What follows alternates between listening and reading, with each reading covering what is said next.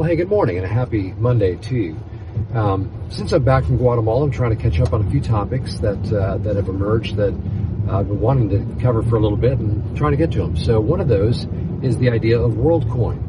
Worldcoin is an invention of Sam Altman, who created OpenAI, and he is a pretty much foremost speaker on AI and some of the implications of it.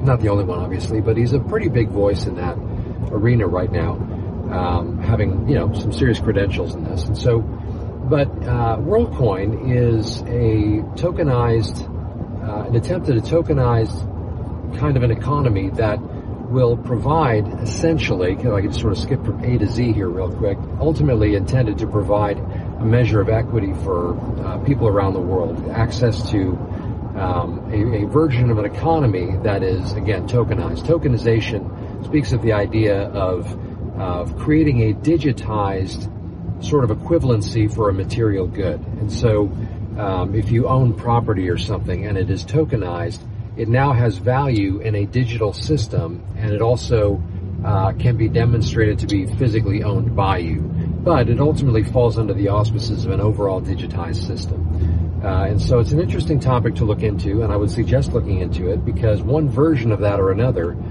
is very, very clearly where we're headed. The idea of digitizing virtually everything, identification, property ownership, banking, access to finance, all of those kinds of things. And so this is part of that whole thing. And the reason I want to just bring it up as a point of interest that you would consider looking into is because these are the kinds of steps that are being taken to sort of move us in the direction that we very often talk about, the idea of a globalized system economically, politically, even religiously, when we look at passages like, primarily passages like Revelation chapter 13. It talks about the mark of the beast and the system that the beast will oversee, the Antichrist will oversee.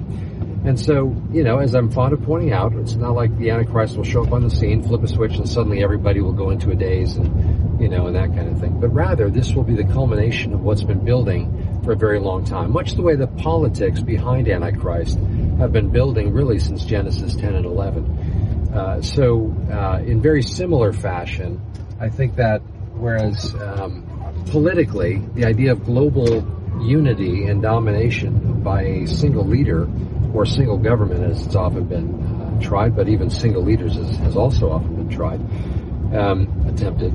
This will also, and when the Antichrist comes on the scene, as we see, there is a sort of culmination of all of these previous world empires sort of finding their ultimate expression in that of Antichrist and his system. And so I think similarly, we will not just sort of all of a sudden have a digital economy that relies on a mark that will give you access to it. I think it will be the culmination and ultimate expression of a lot of other technologies that have led to it.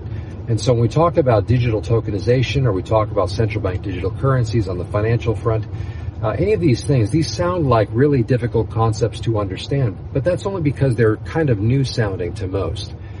These are ideas that in one form or another have been around for a very, very long time, but are now finally, technology is catching up to the ideas, and therefore they can now be implemented relatively, I don't want to say quickly or easily, but the technology is now there and it's no longer a barrier to implementing these ideas on a global scale.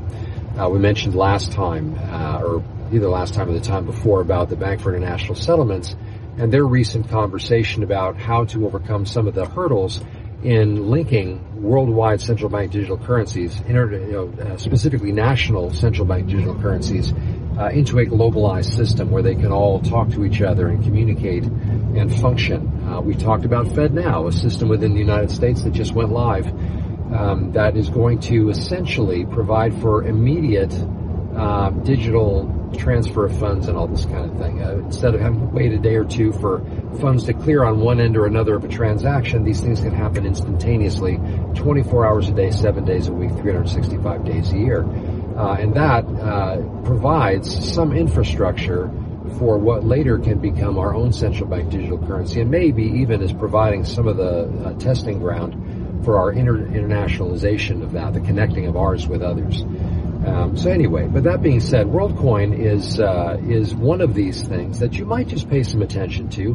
But one of the reasons why it's significant is because of the mention of Sam Altman of the concerns about AI being able to emulate human behavior and even be able to sort of whether break or whether just access through security, private things or financial things, and sort of replace a human's ability, in doing that. And so the concern is that, well, we want to make sure that there's a way to demonstrate that someone is actually a human being trying to access these things, and this system is not sort of being manipulated by AI. And so Sam Altman's idea is that there would be a retinal scan that would demonstrate that someone is a legitimate human being and not an AI program. So this technology is something that is not new. The idea of retinal scans is not a new thing. But the idea of the concern about AI being sophisticated enough to sort of fool a security system into thinking that it's human when it's not. That's something that probably anybody who follows AI, and it's really, quantum's probably not overstating it, and probably not even a pun, quantum advancement in recent times is probably not shocked to hear about that kind of a concern. But the fact that it is out in the open and being discussed, and someone is putting forth ideas to sort of try to, prevent that kind of a security breach is a significant development. That's something that tells us that AI is sophisticated enough where this is a legitimate concern. People used to laugh at Elon Musk when he would talk about AI and, the potential Terminator scenario and that kind of thing. And I don't know whether that would really happen or not, but, and of course we know the end from what Scripture talks about, so it's not like we're really going to be overcome by AI and Terminators and stuff. But the idea of technology potentially becoming advanced enough to maybe even become self-aware, like Skynet did, and that kind of thing. Or Cyberdyne systems and that, but in the Terminator movies. But there's no doubt that whether or not it ever becomes sentient, it certainly is becoming wildly advanced and is growing in quantum leaps. Maybe I am misusing that term slightly, but I don't really know that I am too much. But anyway, it's advancing at a very, very rapid rate, geometrically. And so we want to watch these things because it's going to provide, on a number of levels, some significant developments. Number one, AI is going to become fundamental to lots of things. There's always the push to find new ways to use AI, new ways to implement it into far more than just menial tasks being done by machines instead of people. But one day it's going to become commonplace in households, and it's going to be commonplace in automated self-driving cars, and maybe even self-flying airplanes one day. There's going to be far less and less dependence upon human capabilities and more trust in artificial intelligence. Now, that is not meant to sort of say, again, we're moving toward a Terminator scenario, but rather instead, it's meant to help us understand that we are going to become so dependent on these things that when whoever's in charge of that AI will essentially be in charge of those who are dependent upon it as well. And so the conditioning of the world to sort of let go of the wheel and let AI do this stuff, and by extension, those who manage and manipulate AI, is going to become a very real reality. And I think will likely have something to do with Antichrist's ascension to power politically and economically. I think people will not only be willing to tie on with him because they're enamored with him and his seeming supernatural abilities, but I think also the world will just find it easier to just go along with this system that's now in place because they will have been conditioned to do so. And so when we watch these developments, we're not just jumping on and saying, oh my gosh, this is the end.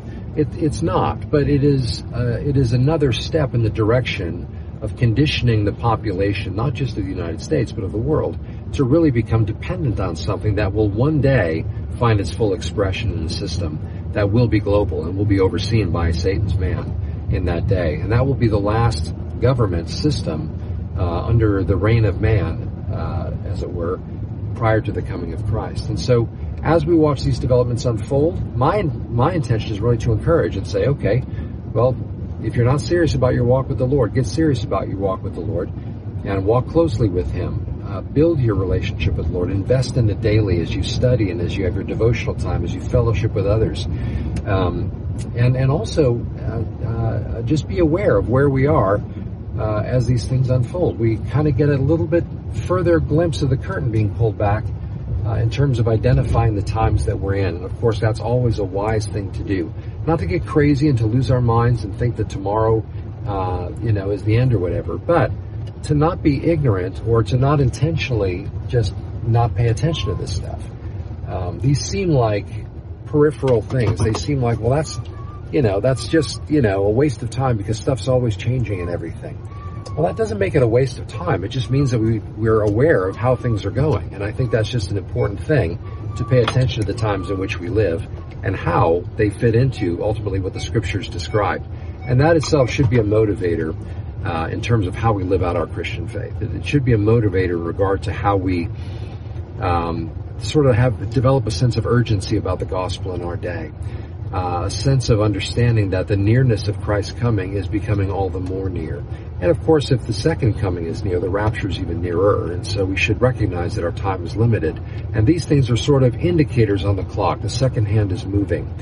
And so we just want to pay attention to those things. So again, just sort of a brief moment here to talk about it and really just kind of point you in a direction of some things to be looking at.